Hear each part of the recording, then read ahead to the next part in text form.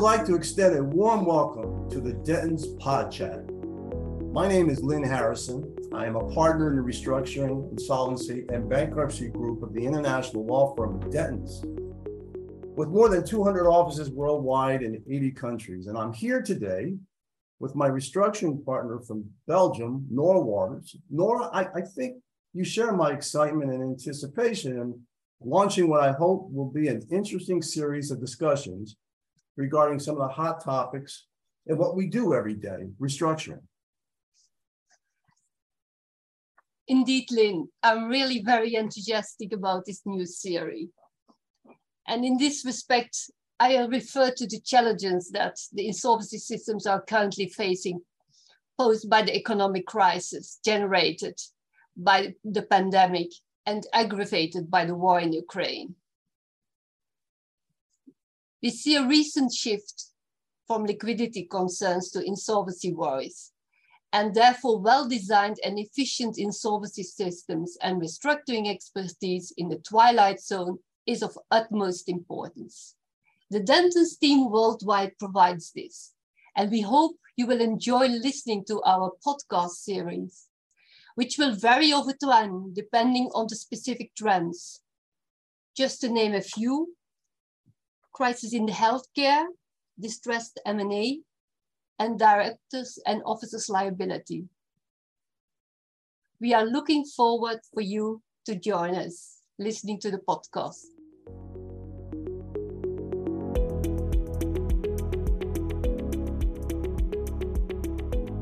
Today, it's my pleasure to bring to you the first of a series of podcasts addressing the international healthcare space. And let me introduce my restructuring partners, Sam Maizel in the US and Dan Fritz in Germany. Sam, a few words? Yeah, thanks, Lynn. Hi, Dan. My name is Sam Maizel. I'm a partner in Denton's in the Los Angeles office, and I am the director of our distressed healthcare efforts nationally in the US. Also, a warm hello from Frankfurt, Germany. My name is Daniel Fritz. I'm a German lawyer and a partner in the restructuring and insolvency and bankruptcy group here in Germany. I represent creditors, but also I'm representing debtors. In that position, I also handled the biggest insolvency case ever in Germany for hospital groups. So this is really an issue I really like to talk about. Great. It seems like we've got the expertise that is needed to address a host of questions, but we'll try to keep this quick and snappy. Let's open up the discussion and talk a little bit about, quote, ownership and payment structures in the United States and Germany. It sounds like a mouthful, Dan. Can you give us a little bit of background as to what those terms might mean in the healthcare space? Yeah, so understanding the healthcare sector in Germany, you need to really go a little back to history. And in Germany, this system is also, let's say, influenced by Napoleon. And since that, we really saw a lot of hospitals owned by the churches. We saw municipality-owned hospitals, and nowadays we see more and more private-owned hospitals. All of that gives a big landscape of coexisting and competing hospitals in the past without any centralization. And it was a reason that the German lawmakers said we need to put some more pressure on the market to go for more centralization, to go for more efficiency. And all this pressure that was already on the hospital market prior to all this crisis situation had already put them under pressure. So when the crisis we're talking about now later hit them, they were already under pressure. And this is something really you need to understand when understanding the German market. Well, it sounds like a perfect storm. Sam, can you give us a little bit of flavor as to the contrast in ownership structures in the United States? Sure, thanks. So in the United States, there's a little over 5,000 hospitals. More than half of those are not-for-profit owned, and that's a really divergent group. Some of those not-for-profits are in very large systems like Ascension, which are multi-billion-dollar systems with more than 100 hospitals.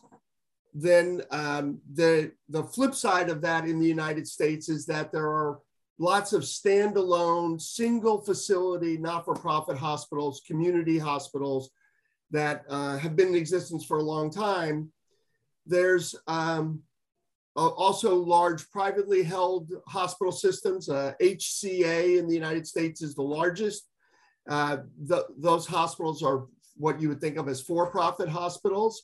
Then there's a small group, probably 20% of the hospitals, which are actually owned by a community, municipal government, or the Veterans Administration in the United States has a chain of veterans hospitals. So, more than half of the 5,000 hospitals in not-for-profits, some large, some standalone facilities. Then there's for-profit chains, and then there's actually government-owned hospitals in a much smaller percentage.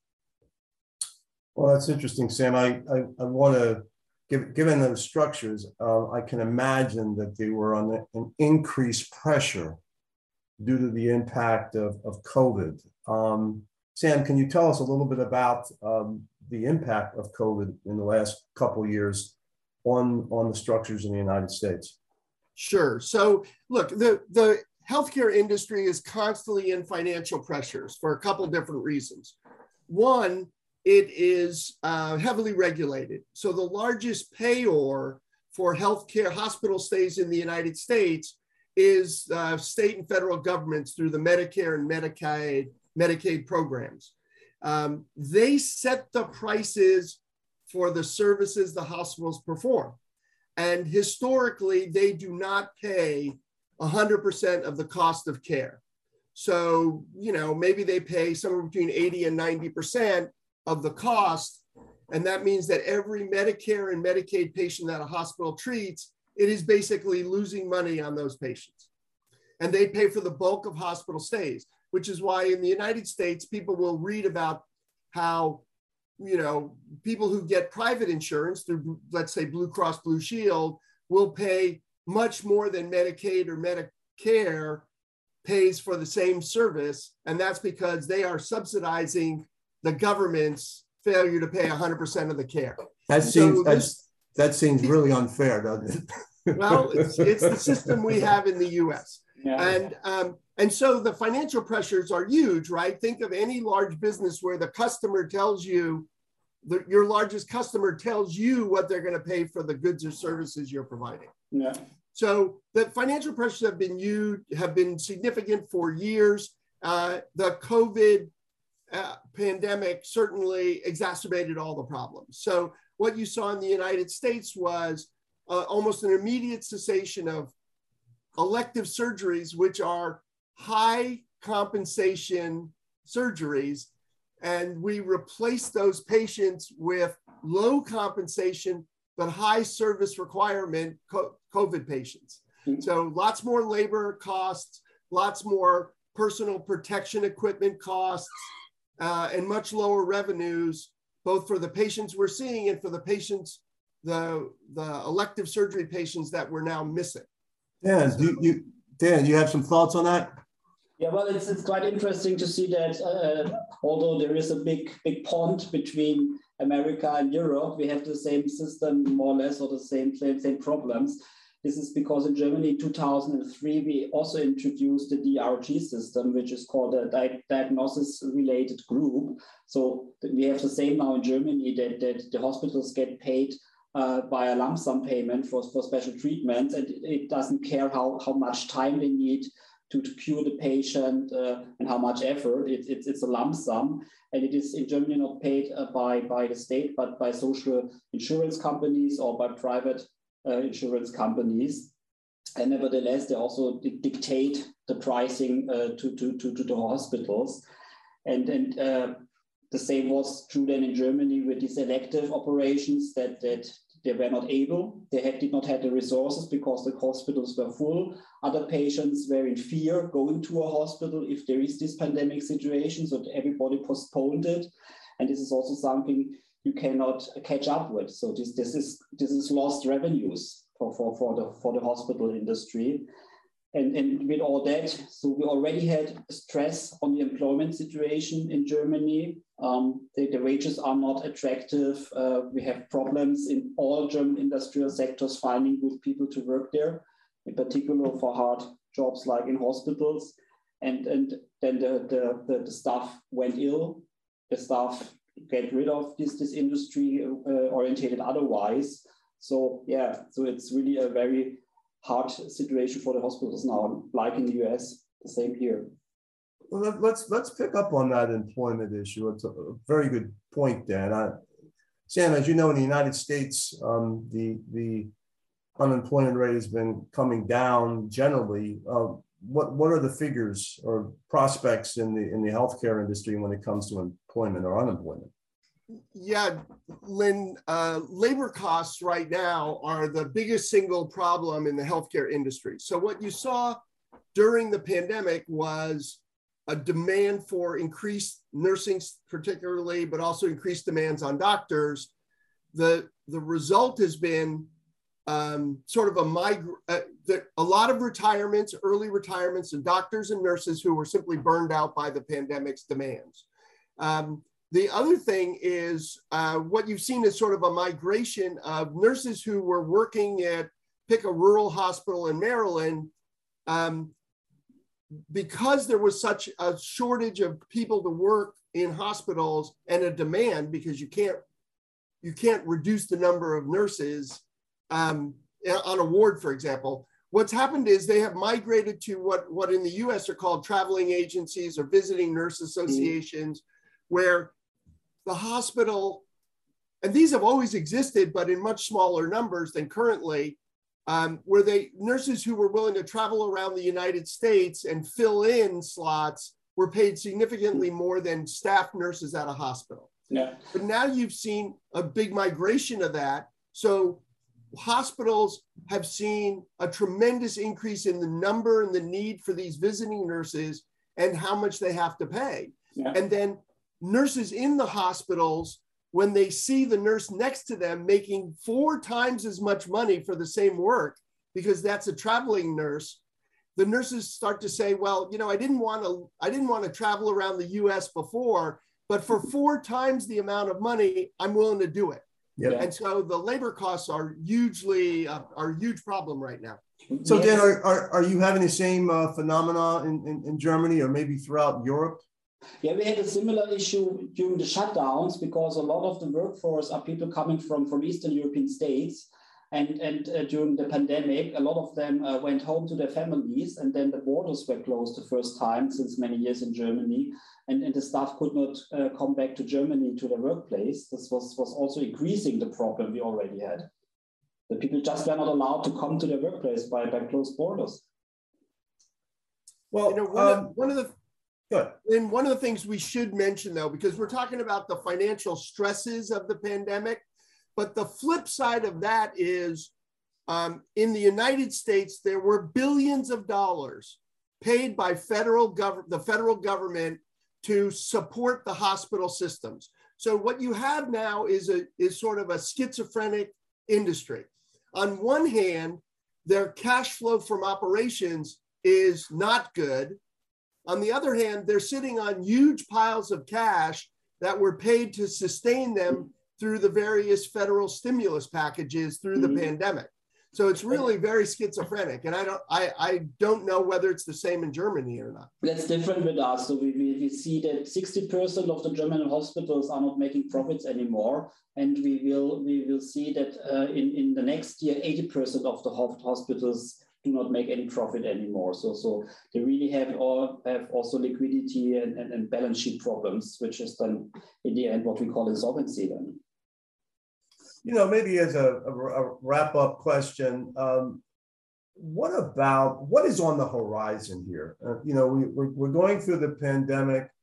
Are there any hidden issues or problems that you see on the horizon with respect to, let's say, vaccines, opioid crisis, anything that might affect the healthcare systems in the various jurisdictions that we're talking about? Dan? Yeah, so the thing is, you mentioned it in the beginning, otherwise I will say it now, this is really the situation for a perfect storm. The industry was already under pressure prior to Corona. The Corona hit it hard. The state aid was not sufficient. The state aid we had been granted in Germany is run also out in June. Now we see that the numbers of beds used for Corona patients are already at an all-time high again. So the same situation coming back with a more stressed employment structure, with retirements, as you see it in the US. So all the problems are again there. Then we have inflation issues right now. The hospitals asking for inflation compensation by the German state, 5% and so on. This is one remedy. And then the other issue, they say, what about the gas prices? The energy prices are actually exploding in Germany. As an example, if you run a hospital with 600 beds, they had a bill for gas and energy of 800,000 in the past for 1 year, nearly $1 million for 600 bed hospital only for the energy. And this cost will go up to 2.5 million now. Yeah? So who shall pay that? And this is a big question, whether the social insurance should pay it. Then it needs to be paid by the patients in the end, because it's their social insurance and they need to pay for that too. Or is it the state paying for that? And so we really see three big new hits: increasing energy prices, inflation, and again, the COVID phenomenon. So this is what we really can call a perfect storm. Dan, and what from the US?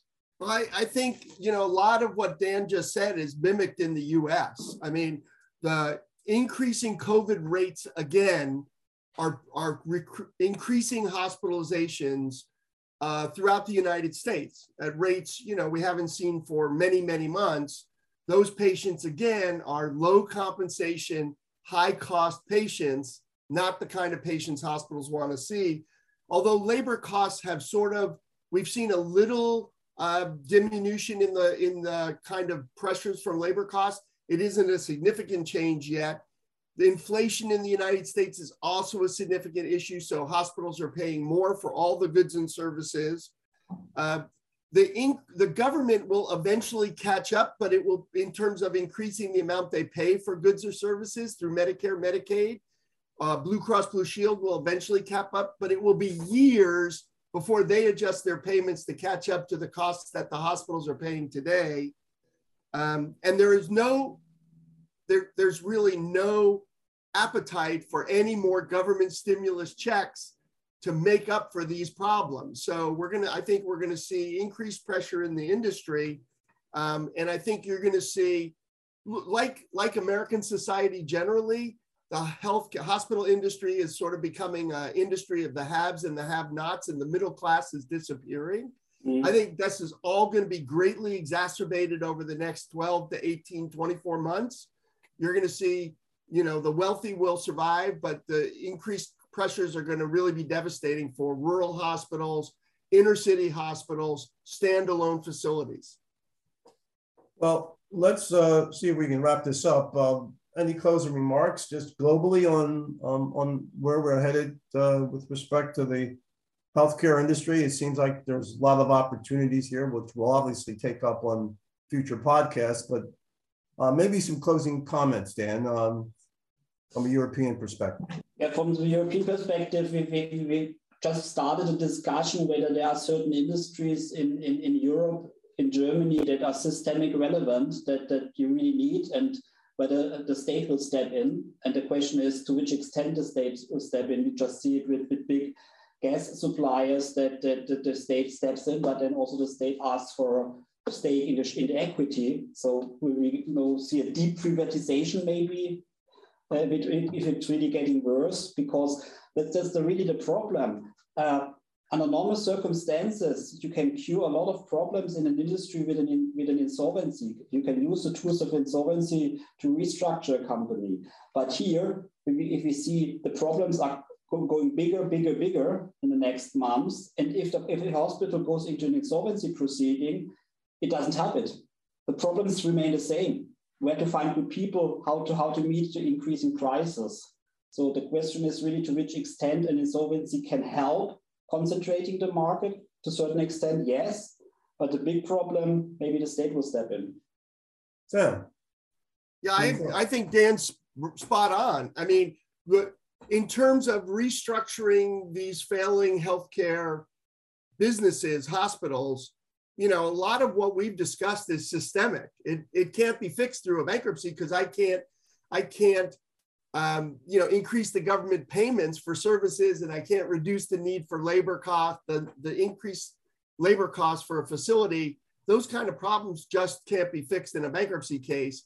I do think globally, you know, the increased COVID patients that we are seeing again internationally, the sort of numbers that are going back up are going to be a real problem because governments, both in Europe and the United States, are in some respects worn out by the last 3 years and are not in a position, they're not prepared to continue to prop up these facilities. So I do think the next 12 months, you know, if the pandemic doesn't subside and people can get back to normal, I think you're going to see significant upheaval in the healthcare industries, both in Europe and the US. And with that, we'll be back to you momentarily. I would like to thank Sam and Dan for their comments. I think we can all agree that with the lack of governmental intervention in the future, there will be benefits of an insolvency proceeding and turning around the healthcare industry. And with that, that's a wrap. Thank you. Bye-bye.